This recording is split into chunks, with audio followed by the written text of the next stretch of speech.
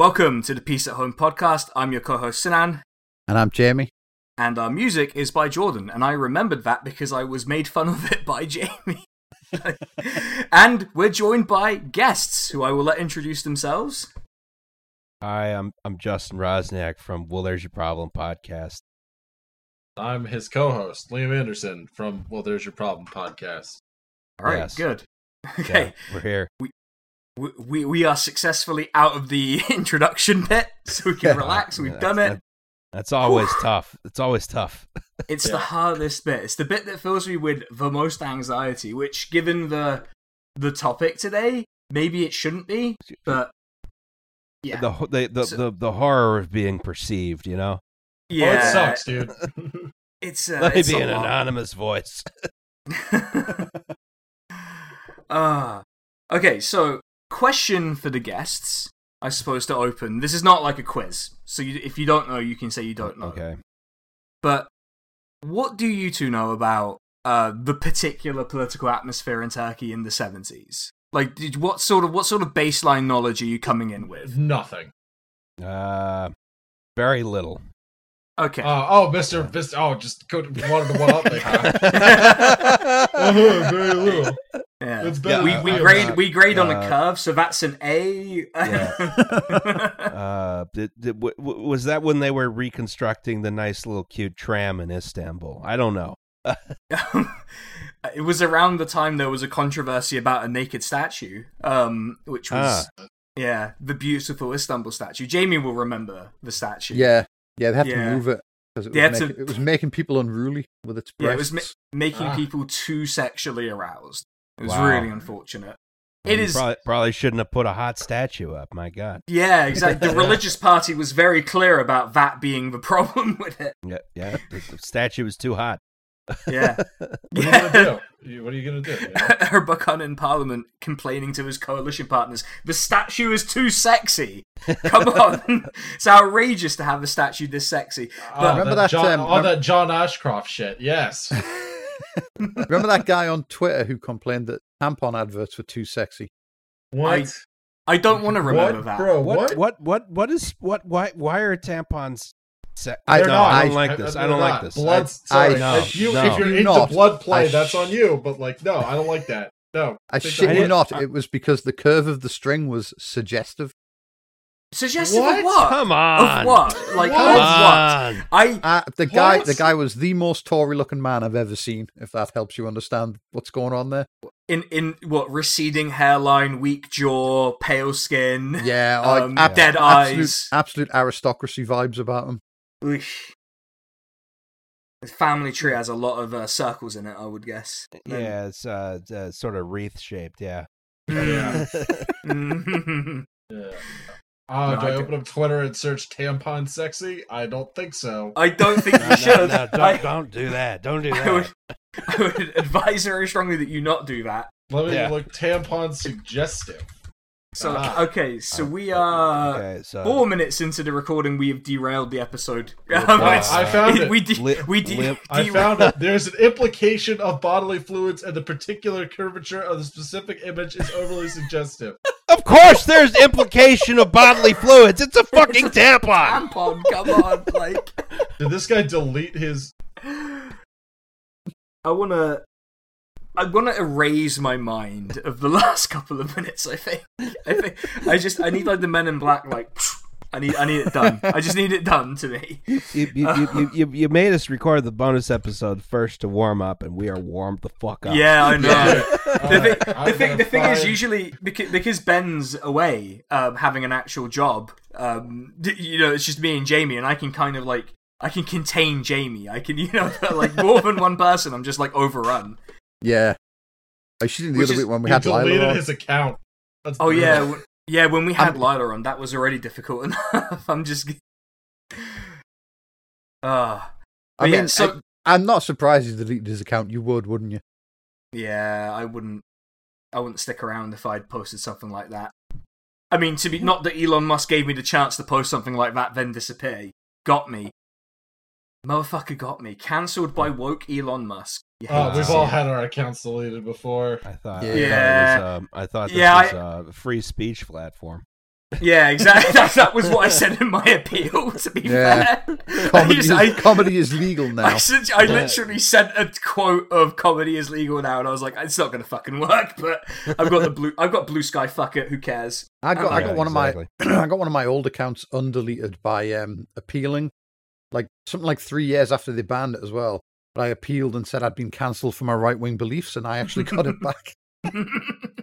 All right. I think threatening to beat a football club owner with heavy sticks until he sells the club is a right-wing opinion. No, And so maybe I was cancelled for that. Although, to be fair, it was over a pay dispute. So I was supporting the people who weren't being paid, which does now make it a left-wing view.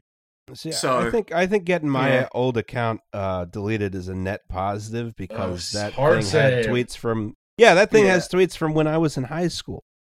And I was a moron. Oh yeah, it saved me the effort of deleting all of the tweets. Yeah, like exactly. that is like the thing. And to be honest, like the main thing because the site had sort of dried up, the main thing I was using it for was like, hey, I've done a new YouTube video, hey, I'm on stream. I get much better response to that stuff on Blue Sky than I ever did on Twitter anyway. So I'm just like, fuck it. Who cares? This just doesn't work. Doesn't even work for the podcast really particularly well. So So less we aren't algorithmic suppression, you know. We are not getting those hashtag numbers. Yeah, you hate to see it, but well, I mean, it helped when I had like the 9K account to retweet everything to, didn't it? Because people would actually fucking see anything. Oh, that's my favorite thing is abusing the podcast Twitter account to do my bidding. Oh man, I wish I kind of regret not doing that. But anyway, I have to let go. So what I'm getting is that one, Tory people are weird sexually, which okay, fine. We know this. Yes. Yeah. The other thing is that our news. guests do not have a strong understanding, it's fair to say, of what the 70s were like in Turkey. I don't know if Jamie does. I was just about to say, am I included in our guests for that purpose? Well, I mean, Jamie, the only thing you remember ever is mince and bap. Bap, yeah. Yeah, like those are the two things you ever remember, and I've resigned myself to it. We did, you know. Do we need to explain BAP for the guests now? Oh, just post the image, Jamie. Go on. Yeah, let me find it. All Post I know the high about res Turkey, BAP. when I think about Turkey, the only thing I know is Doner Kebab, Hagia Sophia, eat hot chip and Suleiman. Yeah, eat hot chip, Armenian genocide. Yeah. I don't know anything else.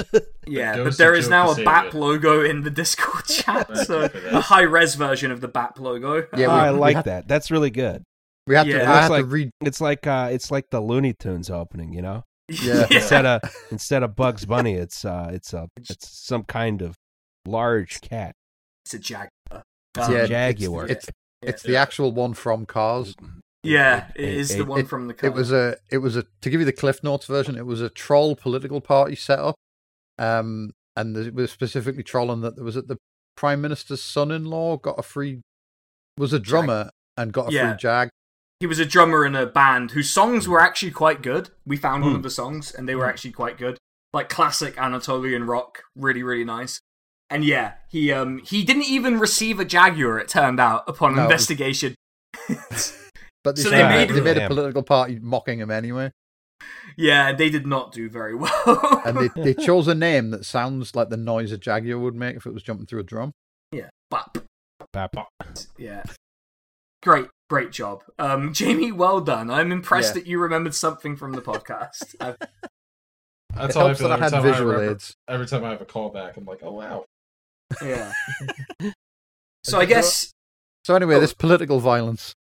Yeah, there's political violence. There's all sorts of stuff. I guess if you guys know about the Years of Lead in Italy... Yes, of course. Yeah. That's the kind of the Turkish version of that. Okay.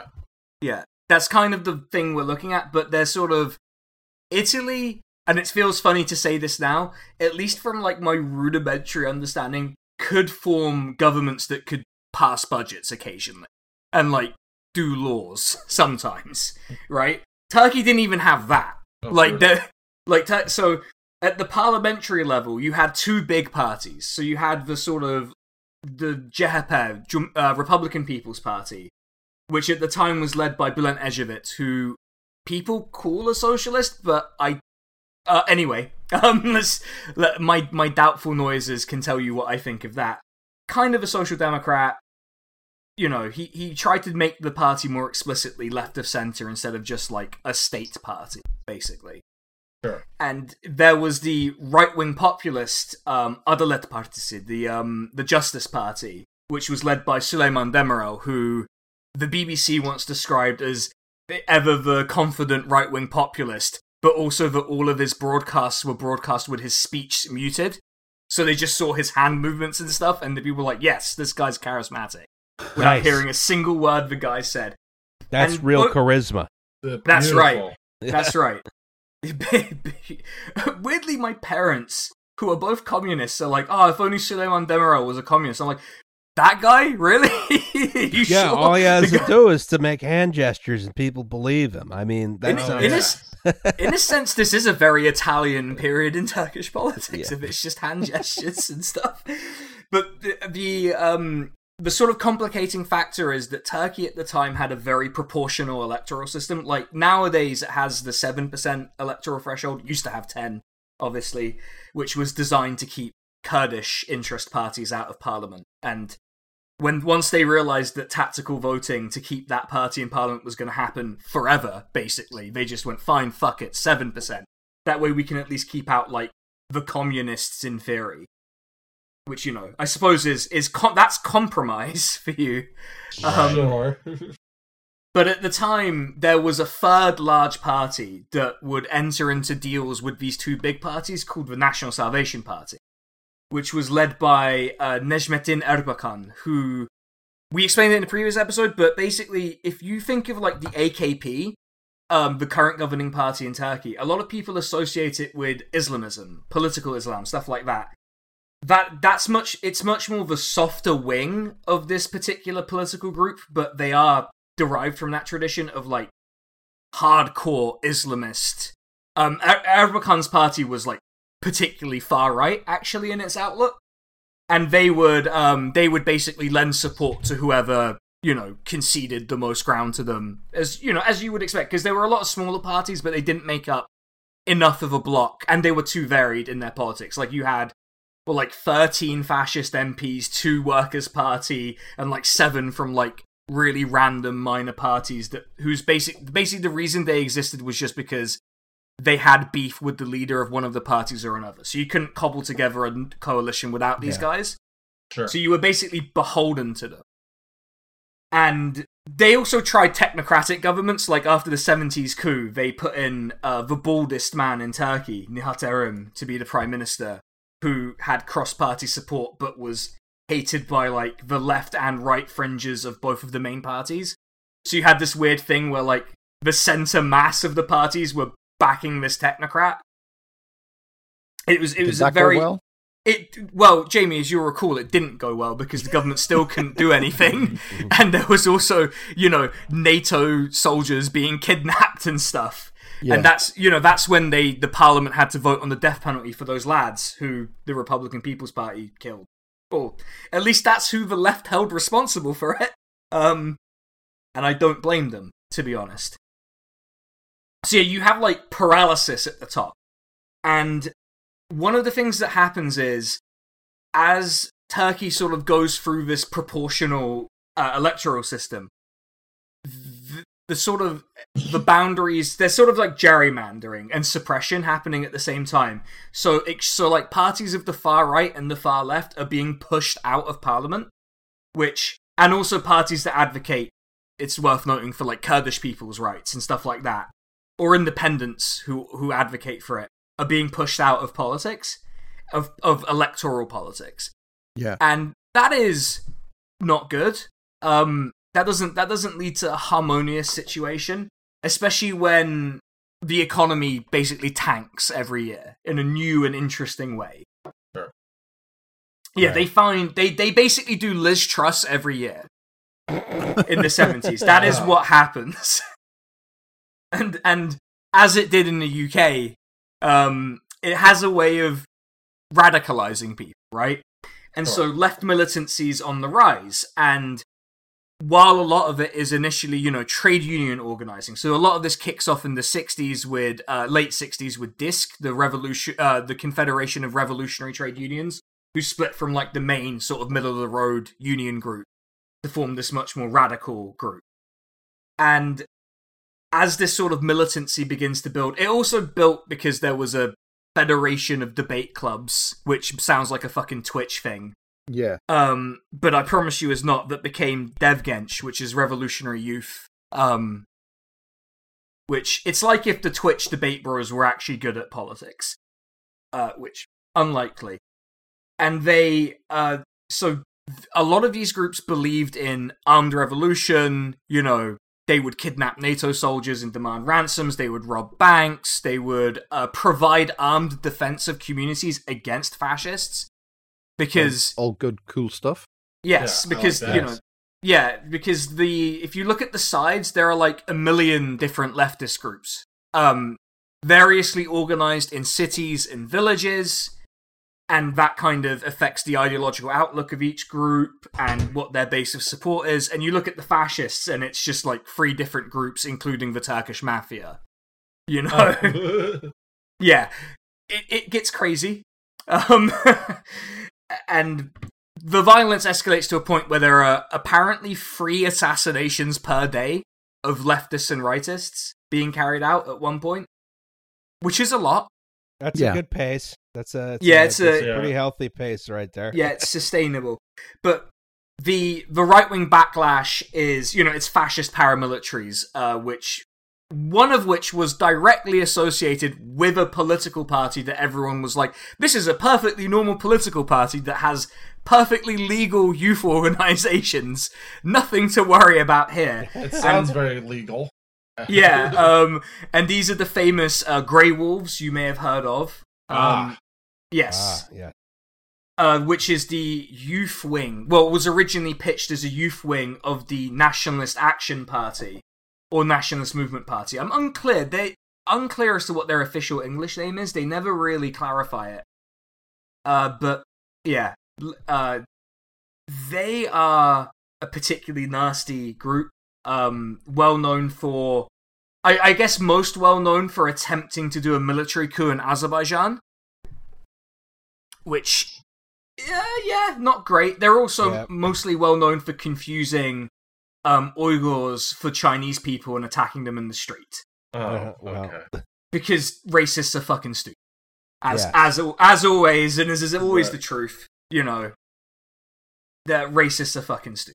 And to be clear, the party that they were aligned with, that they were the youth wing / paramilitary of, was founded by people who wanted Turkey to join World War II on the side of the Axis, and who were put on a show trial for being racist, mainly to appease the Soviet Union, who were very angry that Turkey was a lot closer to the Axis than Turkish historiography likes to say.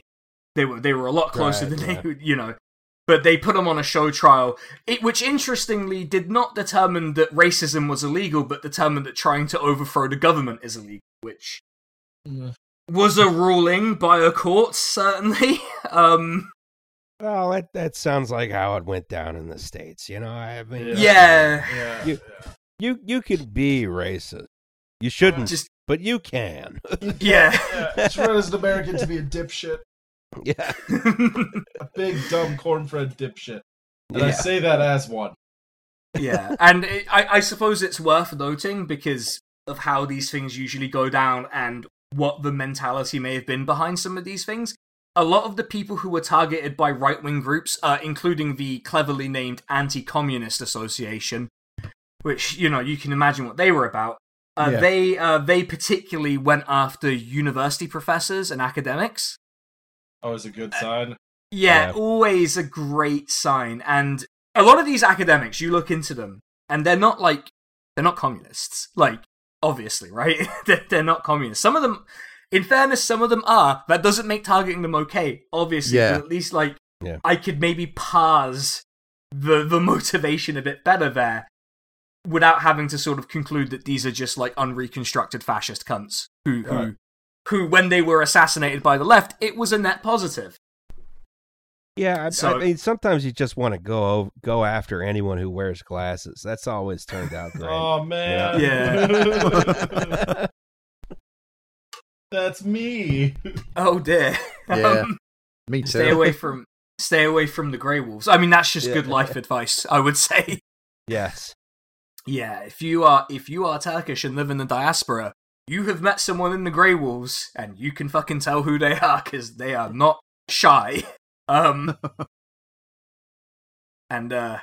if for reasons that will become apparent, if you're someone with a family background like mine, you might want to leave the room very quickly. Oh yeah. Otherwise, problems will start. But anyway, so you've got this atmosphere. It's very Years of Lead. It's very tense. In a lot of ways, it's more dysfunctional than the Years of Lead because you have things like the Sixth Fleet, the American Sixth Fleet, which hanged out in the Bosphorus in the Sea of Marmara for a bit. And that was extremely controversial because the Bosphorus is sort of meant to be like a non-militarized zone, if you like. And a lot of Turkish people saw that as like, America is occupying us under the guise of like protecting us from the Soviets. They are moving their troops into our country and we don't like this. And that and that's probably where the seed of this anti-NATO vibe comes from in Turkey. If you poll people in Turkey, generally speaking, a plurality or majority will be opposed to being in NATO in some fashion. Interesting. Yeah. And same in Greece, weirdly. I wonder what's going on there. Maybe we'll find out today. So it's the doner kebab and Euro axis right that's there. It. That's the new. That's going to be the new power source in the post realignment system. Oh, yeah, excited to see it. Axis of delicious. Yes. Yes. Oh, this is making me so hungry. I haven't had dinner. This is not sustainable. Like, I'm gonna take a pause and just go to the kebab shop that I can see out my window real quick. There's a guy who works there who has I have long hair. This guy also has long hair, but he has white hair, and so I called him the Kebab Witcher by accident when I was drunk. And now I can never look that guy in the eye when I break over. I was drunk. It's not my fault. You're very silly. Yeah. Anyway, so you can imagine there's this tense atmosphere, and then what happens is there is a very well-attended International Workers' Day / May Day march that goes to Taksim Square in Istanbul. And Taksim Square is, for people who don't know, it's the big central square in Istanbul, basically. It's where all of the stuff happens. If you watched any footage from the 2013 protests in Turkey, all of that footage that was on the news was in that square, pretty much. In and around that square. So that's where all of the shit goes down, basically. And it's a well-attended march, and it's organized by the Confederacy of Revolutionary Trade Unions, which, as you might imagine, alarms some people, because this is a pretty radical trade union movement that has pulled in quite a lot of participation for what the authorities were like. It'll be a small march, they'll come, they'll wave red flags, and they'll go home. Turns out, pretty big march, and it alarms people. The far right did a bit of harassing of it, but there was nothing organized. It was generally fine. No one expected it to be a thing. They came, they did speeches, they had red flags, they went home. Fine. Everyone's happy, I think, in that situation, because communism didn't happen, and no one got beaten to death. Win-win.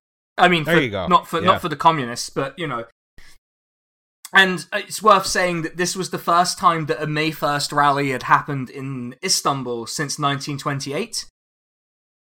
There was a long period of, not a ban as such, I guess there were bans during World War II, but it wasn't a ban so much as there was no sufficiently organized workers' movement to sort of push it. Yeah. To sort of do this sort of thing. And if people are interested, the first May 1st in Istanbul was in 1912. And this sort of osmosis is, it diffuses. Osmosis is a very poor word to try and do that with. It diffuses into sort of Turkish society from Europe, from the Balkans, because the first May 1st in the Ottoman Empire was held in Skopje, which is now in Macedonia, and basically European parts of the Ottoman Empire, because those had an economic structure that resembled sort of industrial capitalism more than like Anatolia did and stuff like that. So that's at least my guess as to why it happened, why it went that way. And so now you have in Turkey, they made trade unions legal. They passed laws that mean that, like, you can't be sacked for being in a trade union and stuff like that. So now trade unions are ballooning into a thing. And so now you have May 1st happening in Istanbul. It makes sense. That makes sense. So it didn't have the foresight to come up with something called Labor Day. That's a different day. Yeah. Yeah. Thereby divorcing you from international solidarity. Yeah. Yeah, the Turkish state in a lot of ways is really good at disrupting class power, but in some ways it makes a rod for its own back. Which I appreciate every time it does that. So there's a particular May Day that is notorious and well known. In English, it is called the Taksim Square Massacre, which I think tells you about what's going to happen. Oh. Yeah.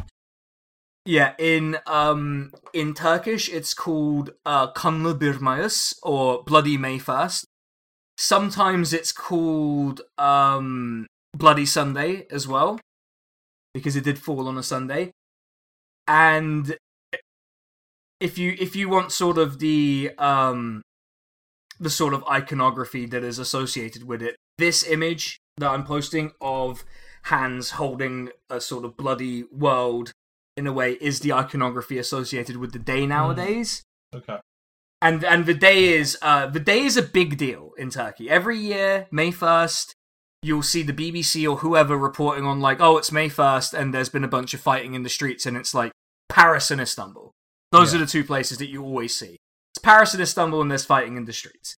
And I suppose it's worth pointing out that there's a sort of aesthetic, sort of like clinging to an aesthetic of leftism in Turkey that is directly related to this day and to commemorating this day, because it is the sort of big moment in a lot of ways of the 70s. This is one of the probably two big events that lead to the 1980 military that probably directly contribute to it. And so there's a lot of It seems nice to have, here in the United States, there's no day you go beat people up for communism. Yeah. Which is surprising, if anything. Yeah, I know. It'd be really nice to have something like that. I mean, here you just beat people up maybe because, I don't know, the Eagles won or lost. Oh, yeah, Philadelphia, right. Good birds, baby. I regret playing Madden 04 and ending up an Atlanta Falcons fan, because that's embarrassing on a lot of different fronts. Oh, that's tough. No, I know. Don't. Just, it's okay. I mean, at least I'm not a Broncos fan at the moment, but still, it still hurts. But yeah, I suppose I was. What was I gonna say before I got sidetracked by how miserable the Falcons were? Still, I saw a game on Sunday. You could hear the light leave me there, just like the deflation occur. Oh boy. Yeah, it was not great. But yeah, there's I was gonna say that you say that there's like a specific day to beat people up for communism. There are two ongoing Maoist people's wars in Turkey at the moment. Nice. Where people, as well as a Marxist-Leninist insurgency that is ongoing. So for some people, that day is every day. And there's even a communist-governed province in Turkey, which is... It's still a bit weird to say out loud that the Turkish Communist Party won an election and they didn't immediately arrest the guy who won.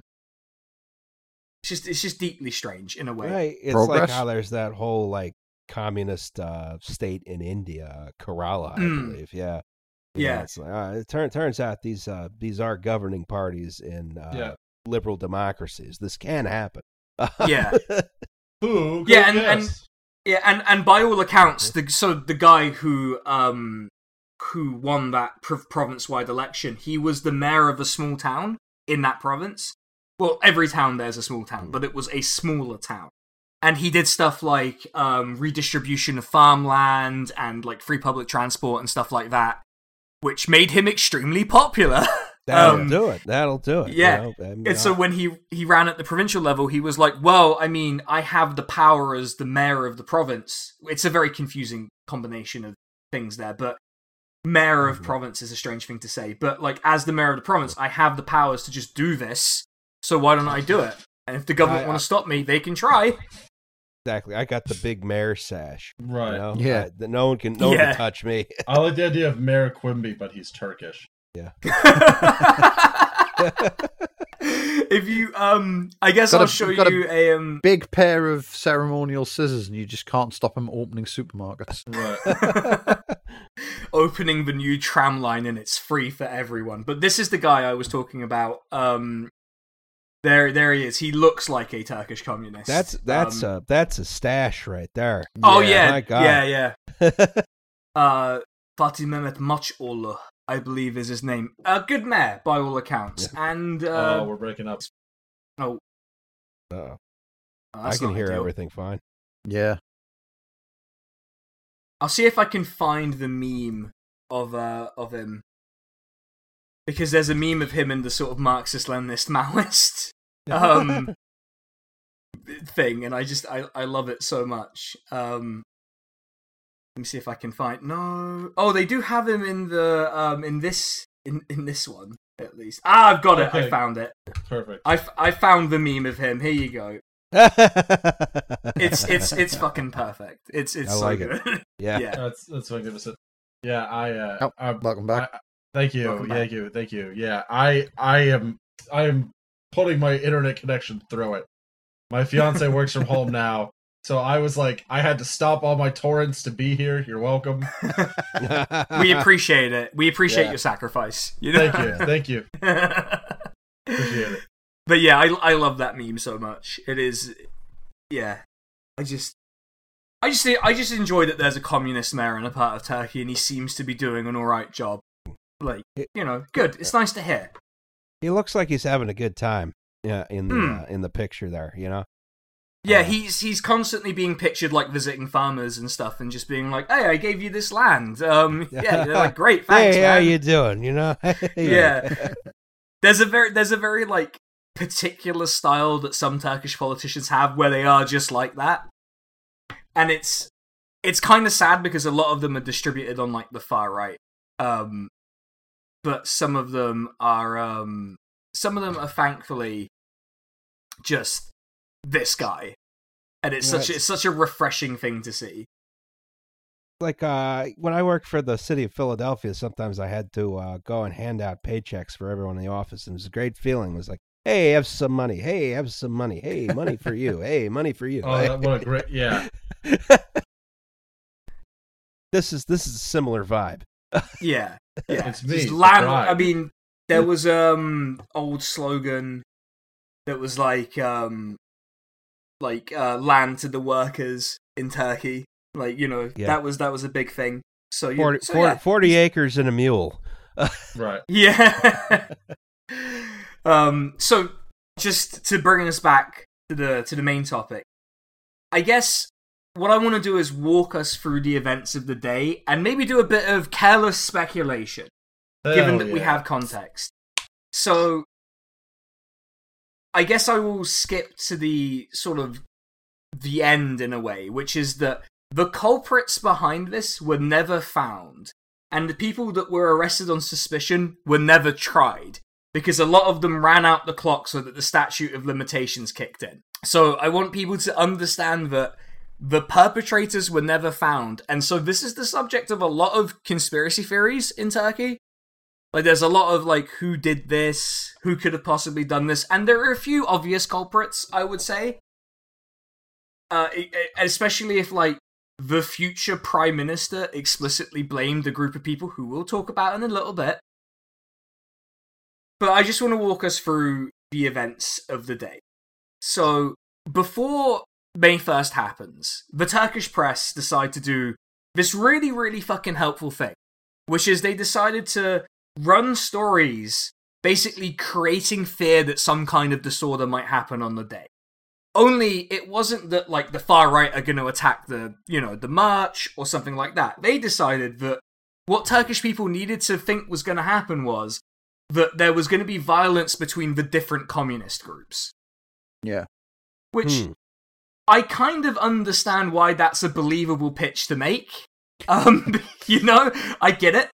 But also, it didn't make any fucking sense in context because all of these groups were generally under an umbrella organization where they were fighting the far right, because obviously that's what you would fucking do in this situation. You would obviously not fight other leftists when there is an organized far right backlash against you. Yeah, I mean, you're going to have a sort of DSA, PSL slap fight at worst. Oh, hell yeah. Oh, God. I hate that I know what those things are. The War of the Roses. It's just the worst to It's just the worst to know about America. I think that's you're gonna have some strong words on Twitter for someone. Gonna call them out, hold them accountable for something or other. I already see too much of this shit on Blue Sky, and I'm just like, just have fun. Have fun with it. Don't be weird. Be normal. Can you just be normal for a second? Fucking normal, right? No, like, they can't. They never can. Sometimes something's not for you, and that's okay. But anyway, yeah. So they suggested that there was going to be leftist infighting, and a lot of these left-wing groups are known to have armed paramilitaries and stuff. Particularly common was the sort of party front structure. So there would be like the DHKPC. So the P is the party, which is the political wing, and the C is cephe, which means front. So the front is the paramilitary wing. And this is a common structure among Turkish left-wing parties, and just generally. It makes sense to separate the two. See, that's something TSA needs as a paramilitary wing. I could maybe get involved again if they had one of those, you know? A little bit of a more interesting situation. Right. Provisional DSA. But this is despite the fact that it was an open secret in Turkish society at the time that the Grey Wolves existed, right? Everyone fucking knew it. People even acknowledged it publicly. And the thing about the Grey Wolves is a lot of their sort of higher-ups had received training from probably the Turkish state in some fashion. And a lot of those Turkish state assets were Operation Gladio types. They were in the Turkish branch of Gladio. And a lot of accusations that the CIA also trained these fascists as well, which I'm not saying they did, but also I find incredibly plausible. Yeah. You know? It's definitely the sort of thing that you can see them doing, yeah. Yeah. It's in their wheelhouse. Yeah, it's definitely... And plus, like, I mean, the thing is, like, the people would say, like, it's CIA and Gladio, and I'm like, that's like hat on a hat. That, you know, it's, you know... You needed one or the other. You never needed both to do this, right? It's Gladio, but with a different spice blend. It's a little more cardamom focused, you know. I did a bit of, for a YouTube video, I did a bit of research into Gladio, and I was amused by the Greek name of the name of the Greek version of this, which was Operation Sheepskin. And I was just like, that's really shitty. The Greeks got fucking screwed there because, like, Gladio, that's like cool, it's a sword, right? But like sheepskin, it's like you just couldn't help yourselves with that one, could you? Think about all the things you can do with a sheepskin. You could make a sausage condoms. Casing, you could make condoms. Yeah, that's a big one. Yeah, I don't think that's fair. I would not like Operation Condom. I think that would be No. bad as a name. No, the adverts would be too suggestive. Yeah, I was about to Yeah, say banned in Turkey. the far right religious by being like, this far right stay behind regiment too sexy. We need to Wow. ban it immediately. Oh yes. Yeah, imagine the meeting afterwards. So who called it Operation Condom again? Why are we still going with this? We have free will to change this name. No, I believe in Don't physics. believe Oh no. Did we make that joke on this episode or the last one? I forget. The last one. The last one. Ah, shit. So if you want to understand that, you have to go to the Patreon, everyone. Sorry. That's a paywall joke.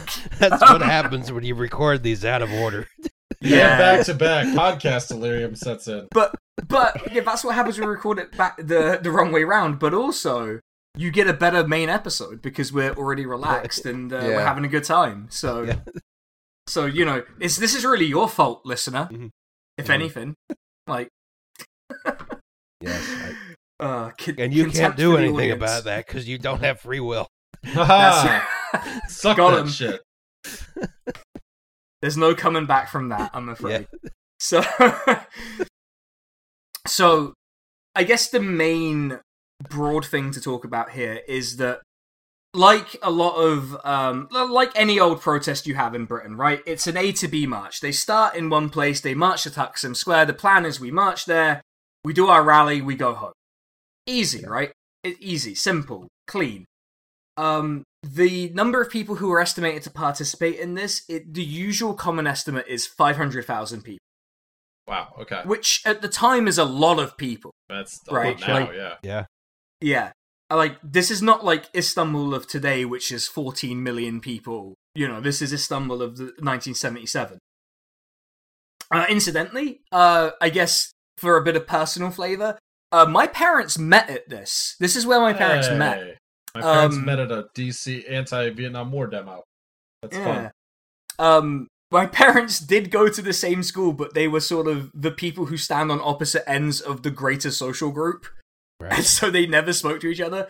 I guess I'll tell. But so I don't believe this story in whole, but it is a nice story, which is that once the chaos started, my mum grew up around this area of Istanbul, so she knew which shops were safe, which weren't, where to go, and she sort of hid in a shop she knew was safe, where the owner was like a leftist, alright kind of person. It wasn't going to be a dick and send them to the fascists or the police. Saw my dad running around, just reached out and grabbed him and pulled him into the shop, and that's how they met. That was the first time they actually like met and said more than 2 words to each other. Apparently, How sweet. yes. That's very nice. It's unfortunate that the backdrop of it is this, where Yeah. there's this big march going, red flags. It's wonderful, right? May 1st, it's brilliant. And there's a hotel in Taksim. It's now called the Marmara Hotel, but it was called the Sheraton Hotel, and there was another building that's relevant here called the sort of like, it was owned by the state water company, and these two buildings were probably 2 of the tallest buildings in Istanbul at the time. It wasn't a very built city. It's weird watching films from that time period because you just see so much green space in Istanbul, and you're like, what? This is a shopping center now. Yeah. A shopping center no one uses, but it's a shopping center nonetheless. And the common telling from eyewitnesses is that there were shots from these 2 places into the crowd. And obviously a big crowd in this political atmosphere and shots are being fired means that there is going to be panic. Immediate Right. panic. Like, Oh yeah. yeah. And the thing is that the thing about panic is that the police don't like it when large groups of people are panicking, because that spirals out of control pretty quickly. And and bearing in mind a lot of these are committed communists, the biggest city in the country having a situation spiraling out of control with communists at the center, some of whom are members of militant groups, it could lead to some interesting things happening. Yeah. you might say.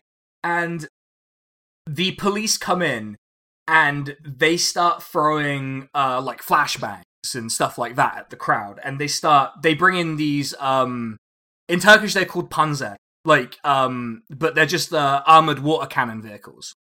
Just The standard panzer means de-escalation tactics. Yeah. Then. Yeah, and if you watched any footage of the 2013 protests, you'll have seen the modern version of these and this sort of thing happening. They hit them with pressurized water, and people kept trying to escape through the sort of quickest exit out of the square because you don't know if the guy's going to shoot again. Yeah. Sure. But Yeah. the police cleverly decided to block that specific exit off.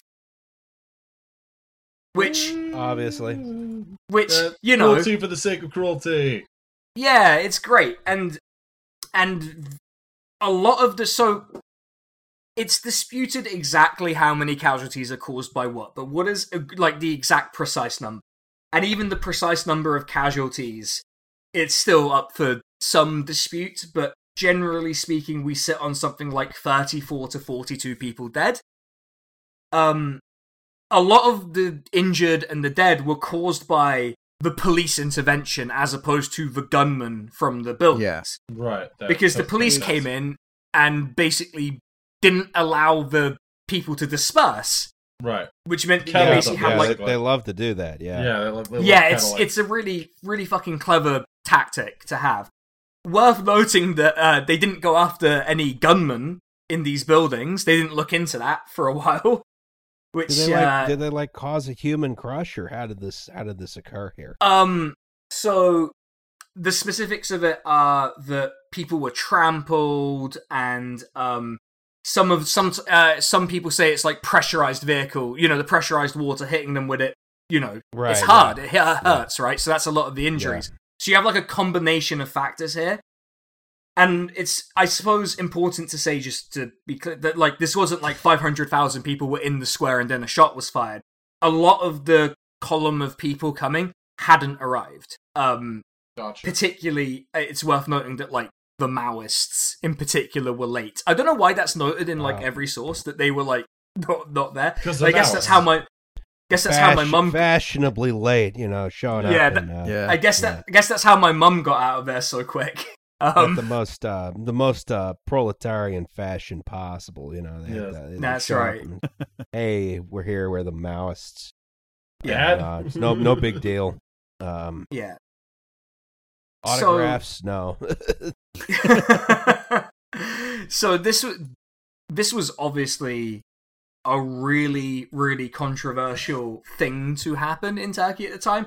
It's not every day that like shots are fired from two very tall buildings in Istanbul at communists, and then the police come and immediately make everything fucking worse. I mean, that's how the police do, though, isn't it? Yeah, Yeah, exactly. That is true. And Yeah, absolutely. Oh, hey, remember that time the Philly police almost caused a human crush in sort of a similar fashion? And then we're just like, oh, our bad. It's like, yeah, it was your bad, assholes. Yeah, that's right, yeah. Exactly. Yeah. So I suppose the aftermath of this is that there's a lot of like conflicting sources about this, but there are some sources that are like 20 snipers were arrested and handed over to the police, apparently, but the police just let them go without recording them. That is a serious allegation that is made about this. And as you might imagine, some people were arrested. They gave him a stern warning. Sniper, no sniping. Sniper, no sniping. And then they let him go. In a shocking twist, the main people who got put through any legal measure were the organizers of the march itself, some of whom were put on trial for up to 14 years. They're put on trial for 14 years. Did they get convicted of something, or did they? They were not punished. They just let them go out. It was basically harassment of trade union leaders. That's what that was. Were they like shoving them in jail for the duration of the trial, or was it like just we're going to harass you for a while? It's harassment mostly. Yeah. Some were imprisoned for like some period of time. Turkish law's weird about that sort of thing, that you can be held for a period before the trial, I would guess. But it was mostly just to harass these people, especially in the aftermath of the 1980 coup, because trade unions were effectively banned.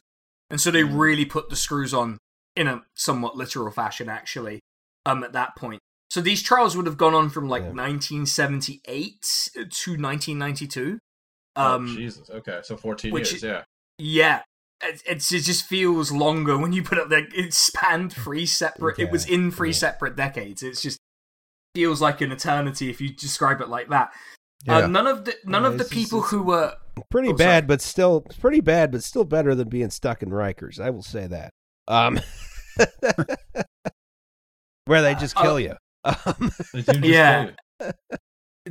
Some people were arrested on suspicion of being, involved in the shooting. All of them ran out the clock. They ran out the clock on the statute of limitations, and none of them were prosecuted. Weirdly, that option was not available to the organizers of the march, who kept being harassed on different charges at different times. Which is great. A very, very cool, functional legal system. And these trials were escalated. So the trials against the culprits, the alleged culprits, was escalated to the European courts, but I haven't been able to find out whether anything happened from that. So my guess is everything's fine, and those people were all upstanding citizens who probably were just hanging out with their sniper rifle in the water building. Yeah. Just the emotional support sniper rifle. Do you not do that? You guys That's like normal here. I live in the UK. I can't get a gun easily. Foolish. Yeah. So the official version of events was, what if Kennedy's head just did that? Yeah. I guess in a way, yeah. Like, what if bullets spontaneously generated and then flew at communists? Speed. What then? Yeah. There was also a that political seemed to response. happen in a lot of other countries as well, like Indonesia, for instance. Yes. Yes. Although, God, I read the Jakarta Method. That was a grim read. That's great.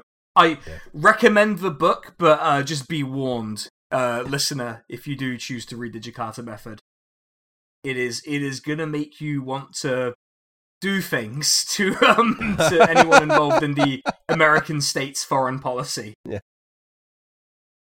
But there was a political response as well, as you'd expect. And one of them was actually quite interesting, which is Bülent Ecevit, who I mentioned earlier, the leader of the sort of left-of-centre-ish party, who sort of tried to pull the party to the left in a way. He pretty specifically alleged a few days after that it was what he called the counter-guerrilla, which is a pretty direct reference to the literal, like, it's the Turkish nickname for their branch of Operation Gladio. It's not, I don't think that's like the official name of it. I think they had a different name for the actual thing, but it was the sort of Turkish term for it is the counter-guerrilla. And I think it was probably coined by Ecevit even, because this is probably the first public mention of it.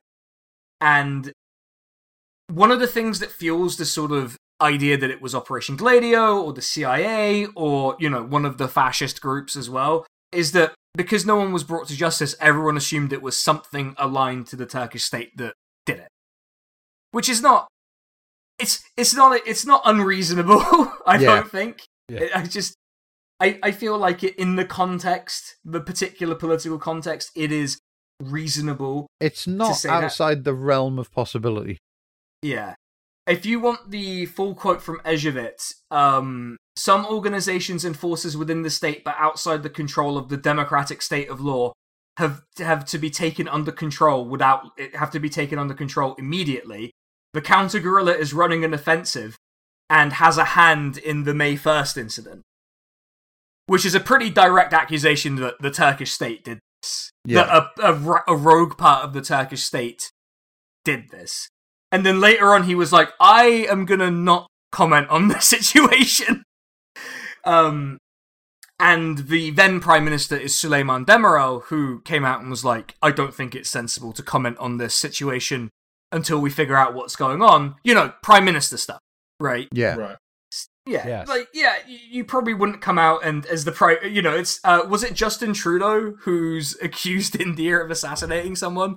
Like you Yes. wouldn't just come out and say that, usually, unless you are Justin Trudeau, the luckiest man in the world. Well, they can get gotta- away with praising an SS guy, so Yeah. I was gonna say that. Yeah, Did I see? Trudeau is. Oh, Did I sorry. see that Poland was going to try and extradite that guy now? Yeah, they do this though with veterans of those particular SS legions, but they never usually follow through with it. They sort of do it as like a sort of domestic, like, hey, because they sort of like to sort of look like they're trying to bring the people who did pretty horrible things to Polish people to some kind of justice. Yeah. And so that's it's not surprising that Canada, of all countries, had its parliament applaud an actual Nazi. an actual Nazi. And actual fucking he met Nazi, Trudeau like- too. Don't downplay it. He met Trudeau too. Yeah, it was. I just saw that and I was like, oh, of course it's Canada. Like I don't know what that says about Canada or anything, but like it's just like, oh yeah, that makes sense. There's something extremely fucked up about the Canadian Ukrainian community. Yeah. I was specifically in Canada. I mean, it's it's less fucked up in the United States, but still kind of. We have an SS thing right in Philly, man, or Jenkintown, wherever it is. Oh yeah, we do. Yeah, there's an SS thing. Didn't we have it in the UK, Jamie? Didn't we have someone who was like, his family he fought Stalin, and it was like and it's like, when did he fight Stalin? And it turned out he was a member of a fucking SS Legion. Was that if he fought Stalin when it was bad to do that? Was that the guy that was related to? And you might have to. If it turns out I'm remembering this wrong, you might have to remove this. If we've just cut hard to this bit, you know that Jamie said something actionable, and so we cannot publish it because UK libel laws suck. Yeah, I don't know. I think it's a general bulletin for everyone involved. It's okay to have problems with Stalin. Fighting Stalin during World War II does mean you're a Nazi. Yeah. All right, Roz and I agree on one thing politically. Yeah. There we go. So Suleiman Demirel is, he does the Prime Minister thing. Not going to comment.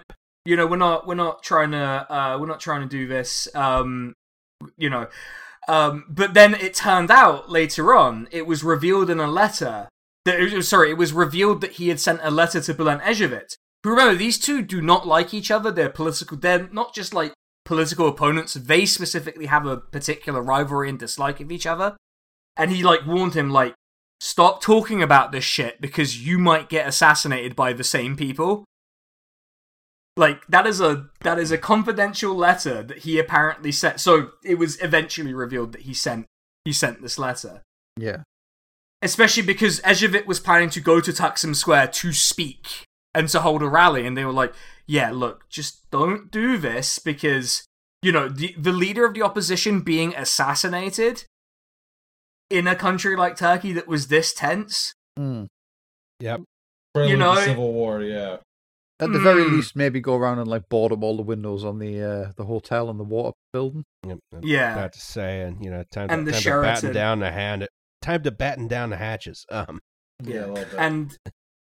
And the General Secretary of Devgench, the Revolutionary Youth Federation, basically directly said that the CIA did it. Because he was like, it's weird how all of the victims of this were are members of our group, pretty much.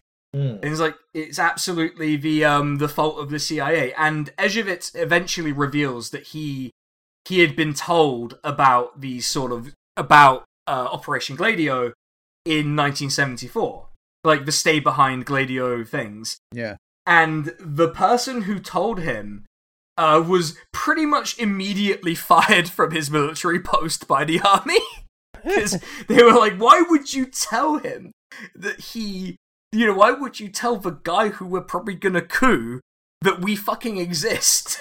Why the fuck would Good you work, do moron. that? Yeah, exactly. Just giving them a sporting chance. Yeah, I was about to say, this is sort of no, that doesn't work. Never mind. There was also so there's the National Intelligence Organization, which is called MIT or MIT. That's going to be confusing. In Turkey, their deputy chief was apparently present on May 1st, and he was apparently on a very good terms with the CIA, as you would expect. And actually on very good terms with, and this is the classic sort of another one of the sort of Turkish blame subjects for everything. He was good. He was very close with Mossad, which he apparently was involved in targeting left-wing youths in Palestine for bounties. He was a bounty hunter, basically. Sanctioned by the state. That's awesome. That's great. Yeah. It's very, very cool and normal that this guy was there. So I guess license to kill. Yeah, and I guess to say who did it is a bit, do some wild speculation. All of them, because they're all the same fucking blob. Yeah. Like, it's all the same shit. Like, and I don't know, I find it extremely credible to suggest that it was probably some combination of all of these groups. Maybe it was the fascists who fired the shot. Maybe it was Operation Gladio. Maybe it was the fucking guy who was hunting people in Palestine. I think the specifics of it don't particularly matter, but this has become a sort of iconic day in Turkey, and people will risk being beaten by police to commemorate it. Because it's such a symbolically important day for people who are sort of like aesthetically leftist, but who don't, go all in on it. Like, there's sort of like your sort of guy who would just be like, I like wearing the Che Guevara shirt, and then Right. would come out for the day. Because a lot of people, as you can imagine, if there are 500,000 people who are there, a lot of people of my generation have parents who are there, family and stuff. There's a lot of people who have like a direct connection to the day, and yeah, I mean, I literally exist because of the day, so that's something, I guess. If you want a positive, or maybe an even worse thing that happened, this is why I exist. So I was pulled from the fucking ether because of this shit. Quite an origin story. Yeah, it's a very romantic story that my parents told me when I was much younger, and I don't know that I believe it 100%. But if that's how they want it to be remembered, that's how I'll tell it. Oh yeah. I'll give them that. My parents, well, if you look at them now and you hear about what they did when they were younger, you wouldn't think it. But I guess that's kind of the thing with that. But that has been the episode on the Taksim Square massacre, and we got through that pretty well, I'd say. I think we got a lot done for once. Well done, everybody. Yeah, well done. Good job. Just want to ask our first of all, thank our guests. Thank our guests for coming on, because we kind of pulled you in at random via Jamie. Just sort of, I assume he asked on Praxiscast or something, and you just couldn't say no or whatever. I actually forgot to ask while we were recording the Praxiscast, and I had to. It messaged us. Yeah. Oh, well, I still appreciate to it go a lot. backwards. Yeah. Yeah. But admittedly, that's a better job than Rob did at booking the guest this week. Yeah, because it was meant to be me, and he forgot to tell me I was coming on. Sometimes things happen. We've all been there. Yeah, Rob, like an hour before we were due to record, Rob asked me if I could message Sinan, and I'm like, why? And Rob's like, well, I might have forgotten. And I'm like, the fact that you're asking me to play go-between does suggest you have forgotten. Like, yeah. And I wasn't even like, I was kind of close to being like, okay, I'll rearrange this thing I have with my partner to kind of do it. But then I was like, no, I'm just not for this, not for the topic they were going to bring me on for. It wasn't worth it. But thanks to our guests. Do you guys want to tell the listeners where they can find you? Like, all of that kind of good stuff? Hi, we have a podcast called Well, There's Your Problem. It's a podcast with slides about engineering disasters. You can find it on YouTube. or on Podbean, or wherever else you get them. fine podcasts are sold. And we have Patreon with bonus episodes that come out every once in a while. It's supposed to be every month, but sometimes we suck at it. Yeah, that's just how the podcast game works. Yeah, it is. Yeah, I wouldn't worry. We took a 6-week hiatus by accident. So, Oops, yeah. yeah, whoops. That's how it goes. As for us, we will catch you on the bonus episode if you're on the Patreon. We were going to talk about, we were planning to talk about the Il Sudam and Hassan Cave, which is located in the province of Batman. But, you'll see if you listen to it. That's what I'll say. A little bit. You can understand some of the jokes from this episode if you subscribe and go listen to that episode. Yeah. For the low price of £2.50, you can understand some of the jokes. So there you go, everyone. With that, we will catch you. How much is £2.50 in US dollars? Like 35 cents now? Like, what's going on? Yeah, I mean, it's not a lot. It's okay, so I typed in £2.50 into Google and it came up with euros. That is not what I want. Okay, £2.50 is $3. So damn, you still got a speed. Not for long, though. Not for long, no. We're taking care of that. I wouldn't worry about it too much, But yeah, as for us, we will catch you either on the bonus or on the next regular episode where we might have more guests. I don't know. Either Ben's going to be back or we're going to have to find more guests. That's how the game's being played at the moment. So with that, we'll catch you on whatever the next one is you listen to, and have a good day or whatever. See ya. See ya. See ya. Auf Wiedersehen.